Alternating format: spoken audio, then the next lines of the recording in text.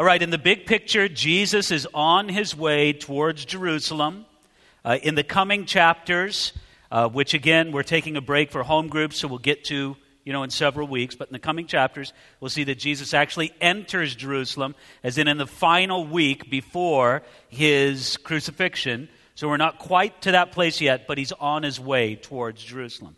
And this is where we come to Luke chapter 18, beginning now at verse 1. Then he spoke a parable to them that men always ought to pray and not lose heart. It's very interesting when we think about prayer, because I think it can be said that God puts a spiritual instinct inside every person. In Ecclesiastes, it says that God has put eternity within the heart of man. And there's something within the heart of every man and every woman that sort of wants to reach out and connect with the eternal. It should seem that in some ways, prayer should be the most natural thing in the world for us. We should be able to connect very effortlessly with God because we are made in His image. Yet nevertheless, isn't it true? We need to learn how to pray. We need to learn to pray, and we need to learn how to pray. And the specific aspect of prayer that Jesus wants to focus on now with his disciples in this first section of Luke chapter 18 is he wants to speak to them about how they should not lose heart in prayer, how they should continue on and to persist in prayer. And I think that it's very easy to talk about this evening, because this is something that has application to each and every person here. I'm looking out on a room full of people, and I could look in the mirror in the same way and see people who need to pray better and who need to pray more persistently. That's exactly what he's asking for here.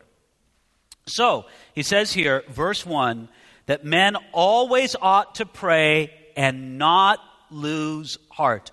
Why do people lose heart in prayer? Well, I can think of a few reasons.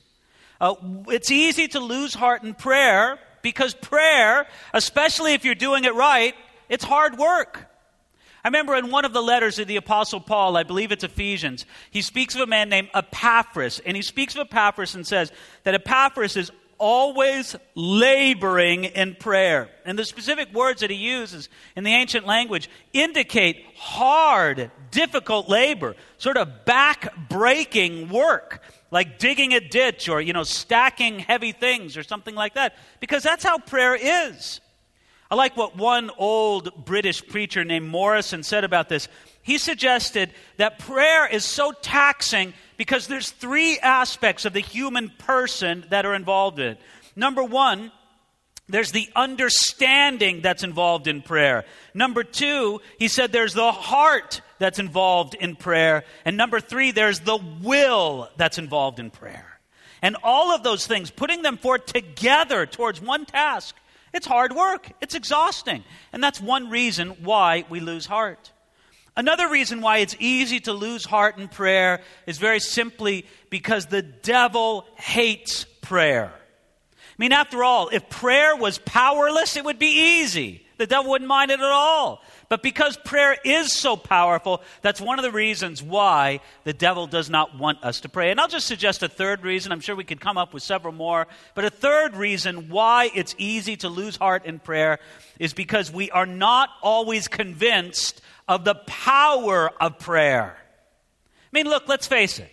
How often for us is prayer the last resort? Instead, what it really should be for us is the first resource. It's the first thing we turn to. But how often have you had it? I mean, this is a testimony in my life too, all too many times. It's like, well, I've done everything else I can think of. I might as well pray now. And only after I've exhausted every other possibility, well, okay, I'll pray. No. It should be our first resource instead of our last resort. So Jesus now is going to speak to us and give a parable telling us about how important it is to not lose heart. But I just want you to remember that this is coming from a Savior who himself lived a prayerful life. By the way, not only did Jesus live a prayerful life on this earth, the Bible says that right now, ascended into heaven, seated at the right hand of God the Father, he ever lives to make intercession for his people. Jesus has a heart for prayer. And he wants his people to have a heart for prayer as well. He wants them to have the same heart for prayer like that Canaanite woman who didn't stop when Jesus seemed to first refuse her request. He wants her to have the same heart of prayer that Jacob had when he refused to let go of the angel when he wrestled with Jesus himself, I believe. And even though his hip was struck, he would not let go. He wants us to have the same heart of prayer that Rachel had when she made a request of Jacob. What did she say? She said, "Give me children, else I die." Now that's prayer, isn't it? And so this is the same heart that God wants us to have. And here he's going to tell a parable towards that end, starting out verse 2 of chapter 18, saying, "There was in a certain city a judge who did not fear God nor regard man. Now there was a widow in that city, and she came to him saying, 'Get justice for me from my adversary.' And he would not for a while, but afterward he said within himself, 'Though I do not fear God nor regard man, yet because this widow troubles me, I will avenge her, lest by her continual coming she weary me.' Then the Lord said, 'Hear what the unjust judge said. And shall not God avenge his own elect who cry out day and night to him, though he bears long with them? I tell you that he will avenge them speedily. Nevertheless, when the Son of Man comes, will he really find faith on the earth?'"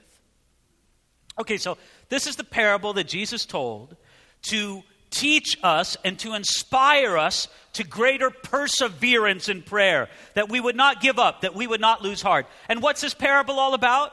Well, notice it there in verse 2. He says, "A judge who did not fear God nor regard man, and there was a poor widow who brought her case to this wicked judge."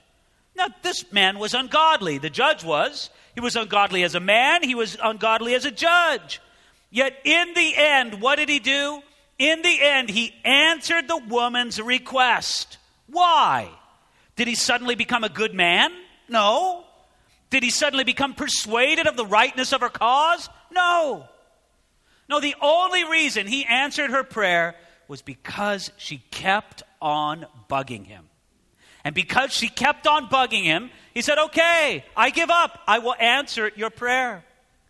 Now, the Bible commentator William Barclay believes, and he quotes a few ancient sources to sort of back this up, that this would not have been a Jewish judge.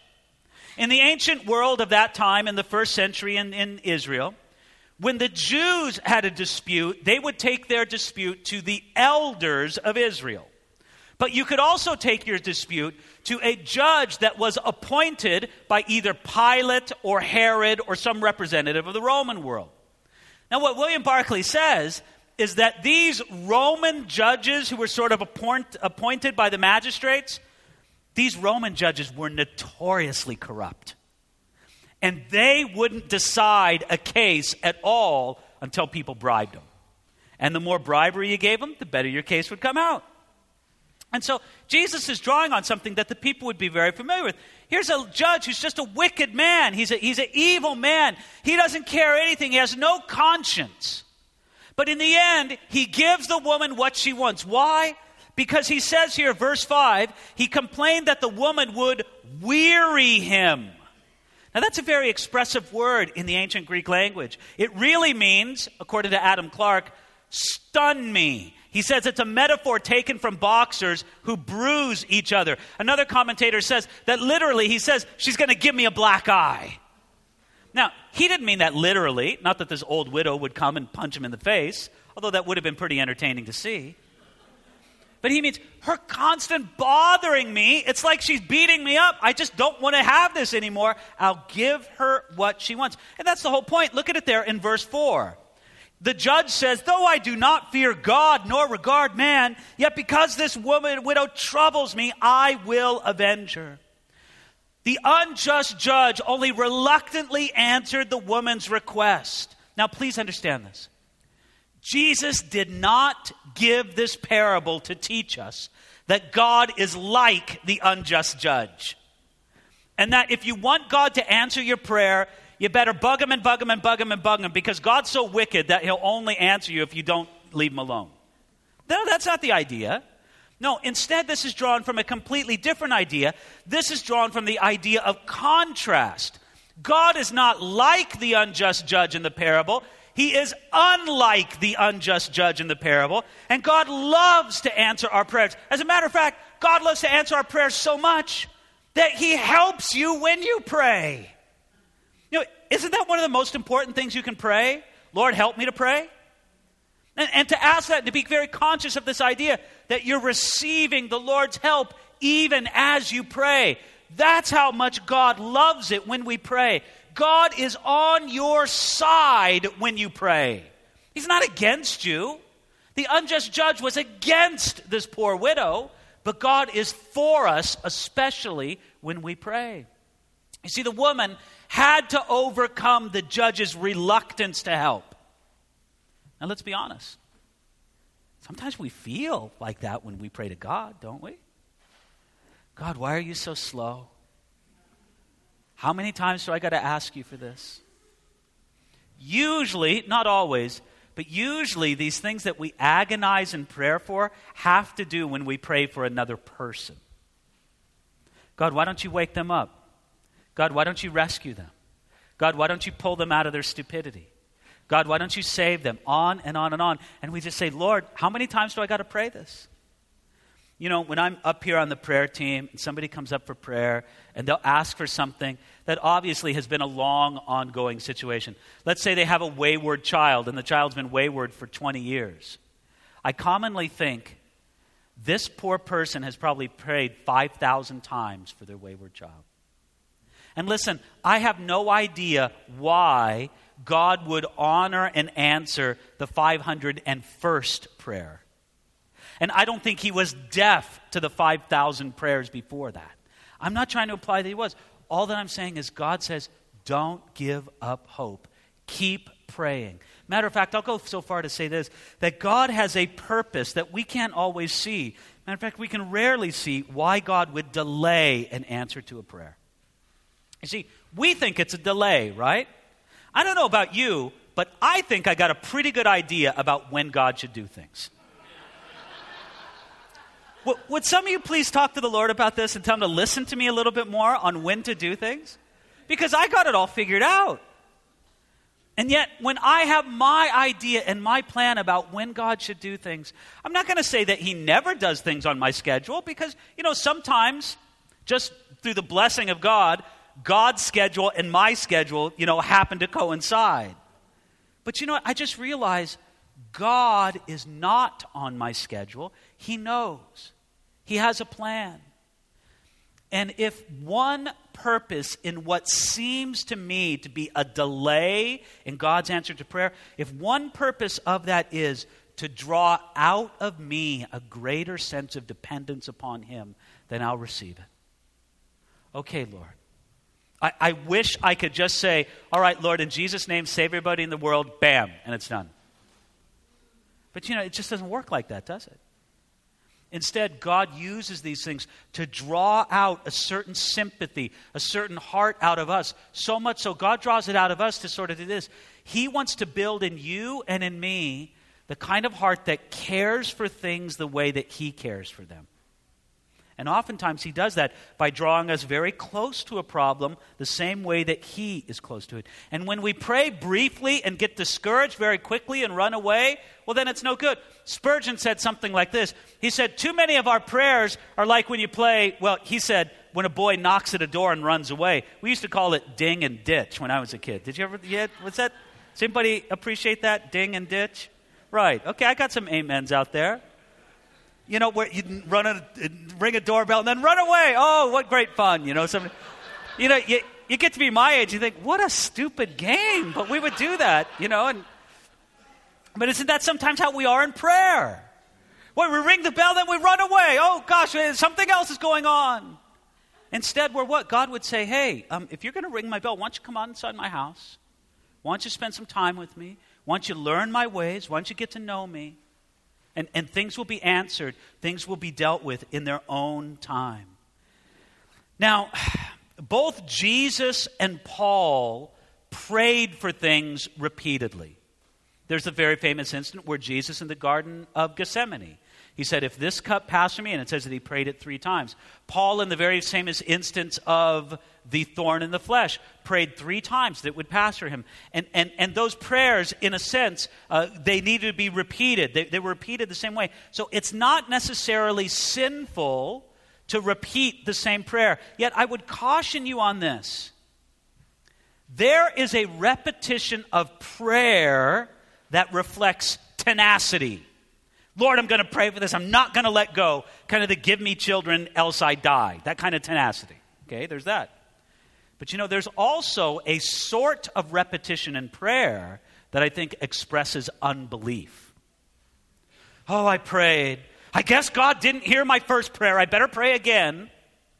That kind of repetition in prayer is a manifestation of unbelief, and it should be avoided at all costs.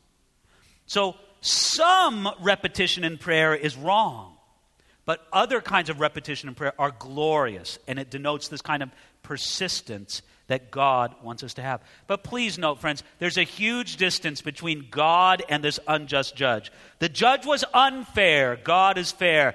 The judge had no personal interest in the widow, but God loves you, and he cares about those who come and pray to him. And the judge answered the widow's cry out of pure self-interest. He didn't care about the widow at all. But God loves to bless his people for their good as well as for his glory. So Jesus says, verse 7, shall God not avenge his own elect who cry out day and night to him?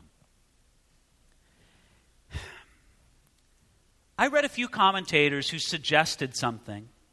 And I don't think it's crystal clear in the text, but at least it's suggested by the text.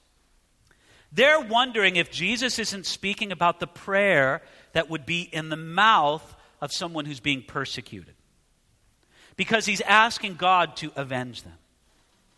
And it just made me reflect. I can't say I know for certain that this is what Jesus meant, but let's just say that he did. It made me reflect on a few things. First of all, it made me reflect on the fact of how difficult persecution is when it comes against people, and how they cry out to God to be delivered from it. And yet, nevertheless, sometimes they have to bear the sword. Sometimes they have to lose the job. Sometimes they have to see the family split up. Sometimes there's that kind of persecution.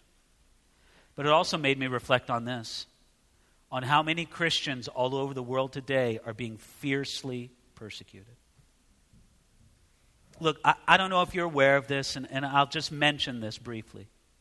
But I don't know if you're really aware, but this is the age of the greatest persecution against Christianity that's ever come upon the face of the earth. We're living in it now. More Christians die for their faith in the world today than have throughout the centuries of Christianity. It's a tragedy. It's terrible. And look, let's be honest. In the comfortable Western world, we don't feel it. But in other parts of the world, it's a bloodbath. And our hearts and our thoughts go out to our persecuted brothers and sisters all over the world. And we say, Lord, sustain them. Lord, avenge them speedily. And when we say avenge them, we don't mean necessarily to bring down judgment upon their persecutors, though I would not mind seeing that. But more so, bring an end to their persecution and bring the glorious fruit of their suffering to bear. Anyway, going on here now, starting at verse 9. He also spoke this parable to some who trusted in themselves that they were righteous and despised others. 2 men went up to the temple to pray, one a Pharisee and the other a tax collector. The Pharisee stood and prayed thus with himself. By the way, that's just one of the best lines in the whole Bible. He prayed thus with himself. Isn't that the best? Isn't that the best? He prayed thus with himself. God, I thank you that I'm not like other men, extortioners, unjust, adulterers, or even as this tax collector. By the way, in the ancient language, this is emphasized. Or like this tax collector. I fast twice a week. I give tithes of all that I possess. And the tax collector, standing afar off, would not so much as raise his eyes to heaven, but beat his breast, saying, God, be merciful to me, a sinner. I tell you, this man went down to his house justified rather than the other. For everyone who exalts himself will be humbled, and he who humbles himself will be exalted. Isn't that just the best story ever? And can't you just visualize that happening, right? Isn't that just like a movie running in your head when you read that? And it's a parable. Jesus didn't actually see this at the temple, but people probably saw things very much like it. And so everybody's imagining what's going on when Jesus describes this scene. Verse 10 describes, 2 men went up to the temple to pray. Both men prayed, but both men did not come to God in the same way. The Pharisee went up to the temple to pray, but he did not pray. He spoke with himself. He didn't speak with God. And so it says there in verse 11, he prayed thus with himself. You can notice it. In his prayer, he repeated the word I 5 times. I, me, my. That's his prayer. He's praying thus with himself. Do I need to make the application to us? It is not wrong in the slightest to bring your needs to God. God cares about your needs. He said to you and he said to me that we should pray, give us this day our daily bread. He cares about even the mundane needs of every day. But it's an entirely different thing when our whole life, when our whole worship thing is self-focused and it's all about me. That's exactly what this self-righteous Pharisee was praying. You see, it's entirely possible to address your words to God, but actually be praying to yourself because your focus is on yourself. It's not on God. Your passion is on your agenda, not on God's. Your attitude is, my will be done, not thy will be done. This man loved to praise, but he praised himself in his prayer, not the Lord. And we can do this. I'll tell you some of the times that we do it the worst. It's in our times of worship. Where we're not concerned about bringing to the holy God who's enthroned in the heavens a sacrifice of praise from our own hearts. It's like, well, I wish they'd pick up the beat on that song a little bit. Or I wish they'd slow it down. It goes either way, doesn't it? Endlessly so. I wish they'd sing it this way. I wish they'd sing it that way. I wish this. I wish that. Don't you see how it really can be, so much of that can be, does what happens on this platform please me? You know what? Look, I hope it pleases you. It pleases me. And I hope it pleases you or many. But look, let's just be honest. We can't measure it necessarily by how it pleases us. Now look, I understand there's all different genres of music and such like that, and I don't expect anybody to enjoy a genre of music just because it's directed to God if they just don't like that kind of music. Okay, I get all that with the different musical styles, and I don't despise it. But at root, it's not about what pleases me as an individual. It's about what I bring to God in the sacrifice of praise. If I'm worshiping Him in spirit and in truth, if it's all just reflected back, if my measure of it all is how I enjoy it, then man, that's a pretty poor measure, isn't it? Which of those 2 guys that went up to the temple to pray does that more align me with then? He says in verse 11, it's a great phrase, God, I thank you that I am not like other men. In this so-called prayer, the Pharisee praised himself and compared himself to other men. It's not hard to have a high opinion of yourself if you compare yourself to other people, isn't it? You can always feel like a winner by comparing yourself to other people. So I don't care. You could win the prize for being the worst person in this room. It would take us about 20 minutes in this town to find somebody much worse than you. Right? It's just how it is. You compare yourself with other people, you're always going to come out a winner. And then he turns to the side and he sees a tax collector. And what did he say, verse 11? Even as this tax collector. And as I mentioned to you before, it's very emphatic. And then he goes on to say all that he does spiritually. I tithe. I fast twice a week. I do all these amazing things. I do all these things to please you, God. Aren't you so happy with me? I like what our friend John Trapp, the commentator, said about this. He says, he's putting words into the mouth of the Pharisee. I am not as this publican. And then Trapp says, no, for thou art worse. Yea, for this, because thou thinkest thyself to be better. You are not like this publican. You're worse. Because look at how the publican prays, the tax collector. Verse 13. The tax collector, standing afar off, would not so much as raise his eyes to heaven, but beat his breast, saying, God, be merciful to me, a sinner. Do you see the two postures of prayer? There's the self-righteous Pharisee, warming up his voice so everybody can hear him, me, standing in a prominent place, getting just that right spiritual posture, hands at the right angle. I don't know what it was, not too low, not too high, just the right angle, where it's up there, but not exactly like everybody else does it. The head cocked just the right way, the eyes closed, but just barely open so that you can see what other people, because you need to know what other people are seeing too. And then he prays, God, I thank you that I am not like other men. Just beautiful. There's something musical and beautiful about it. In contrast, the tax collector, he's standing afar off. He doesn't even come close. His hands are in his pockets. He hangs his head down. He won't even open his eyes. And then he takes a hand out of his pocket. Well, it's silly. They didn't have pockets back then, but you know what I mean. And he just starts beating his chest. Why would he beat his chest? By the way, in the original language, the idea is that he hit his chest repeatedly. And it's like, this heart is corrupt. I am broken on the inside. The problem's in here, in here, in here. He can't even lift up his eyes to heaven, but all he can do is cry out before God. And this is all he says. He says, God, be merciful to me, a sinner. I'm sure he said it with a trembling voice. I'm sure he didn't have, that rich baritone that the Pharisee said. I'm sure he probably halfway mumbled the words when he said them.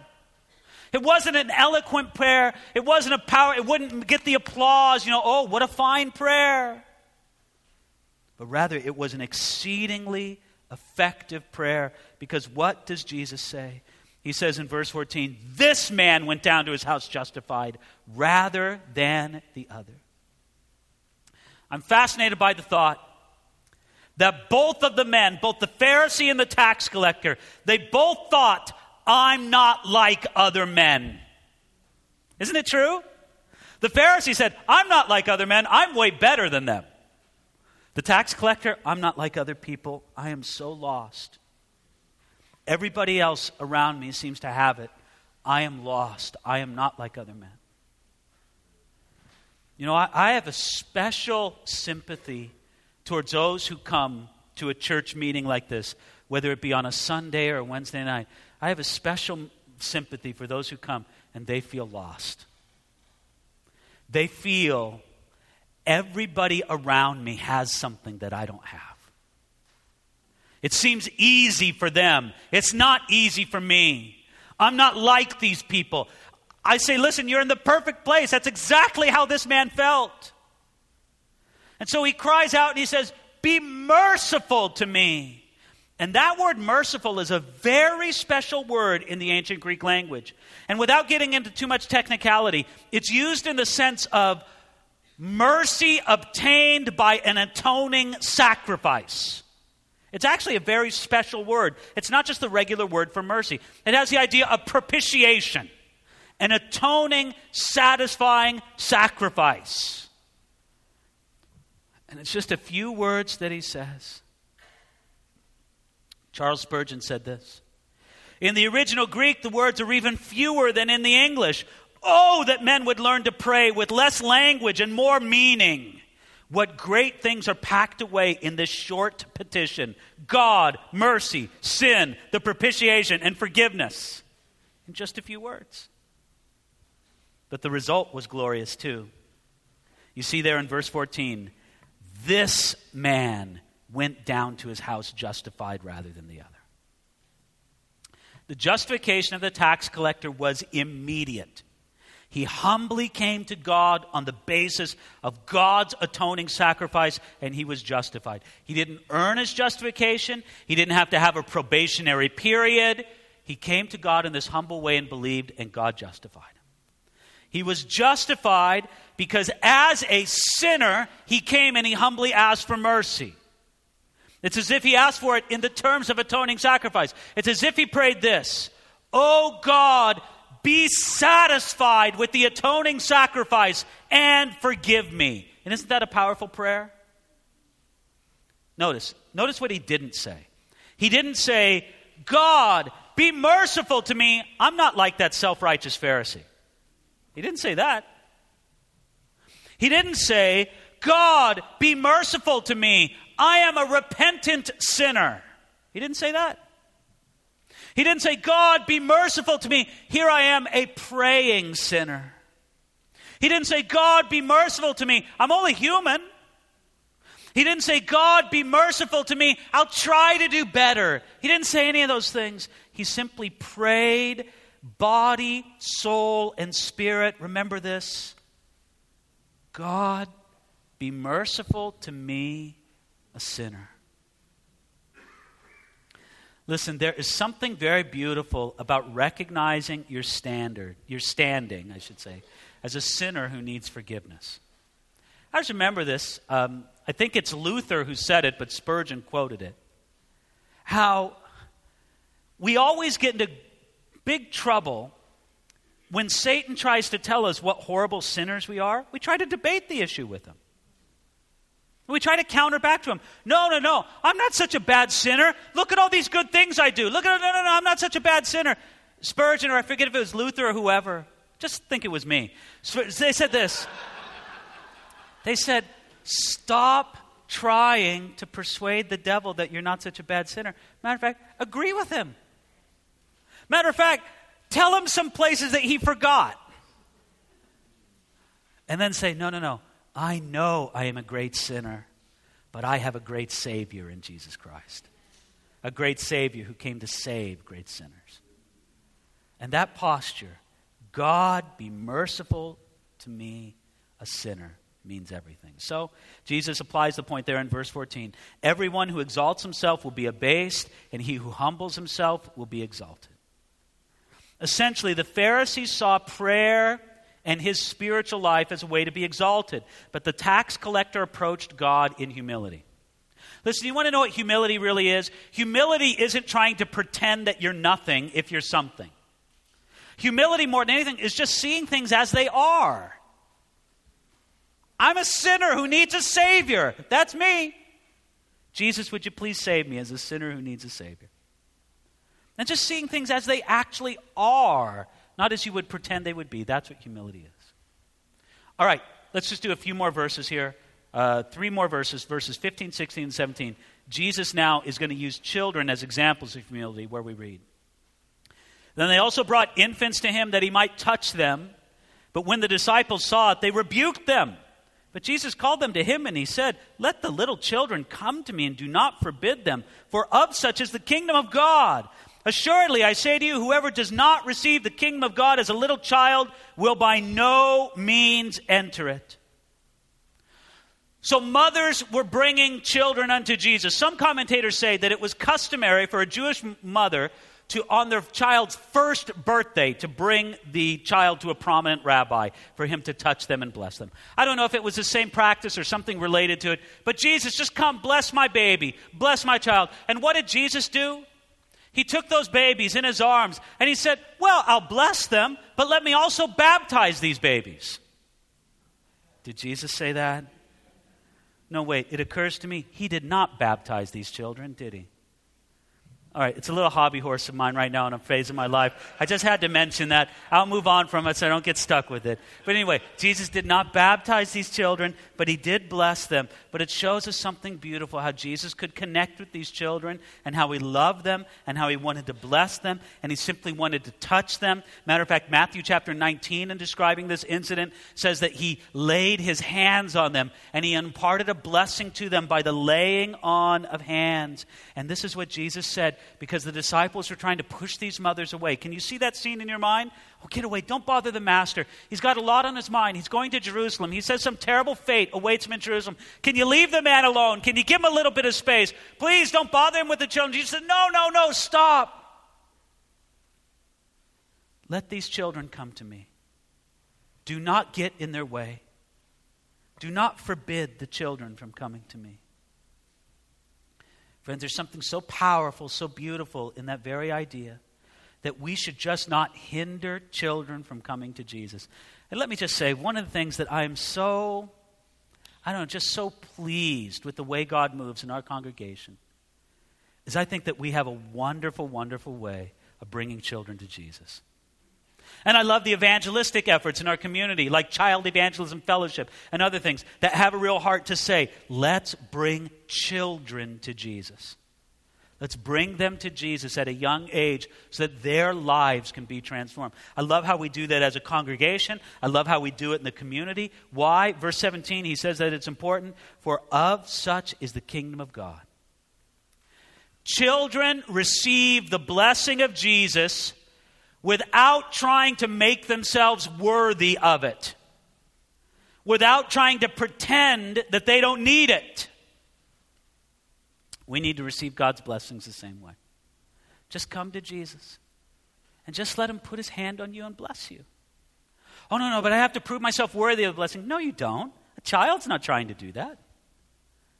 Oh, no, I have to persuade him. No, just come and receive. He wants to lay his hand upon you and bless you in just that simplicity that a child would receive it. Father, that's my prayer. Would you move among us, Lord? Would you bless us with that awareness? That here you are, Lord. We want to be as these little children, to come and to receive this blessing, to come and to stop trying to prove ourselves worthy of the blessing that you have. We want to stand before you, Lord, like the tax collector in the parable that you said. And this simply, Lord, in humility to say before you, God, be merciful to me, a sinner. Do it, Lord, among us, we pray, in Jesus' name. Amen.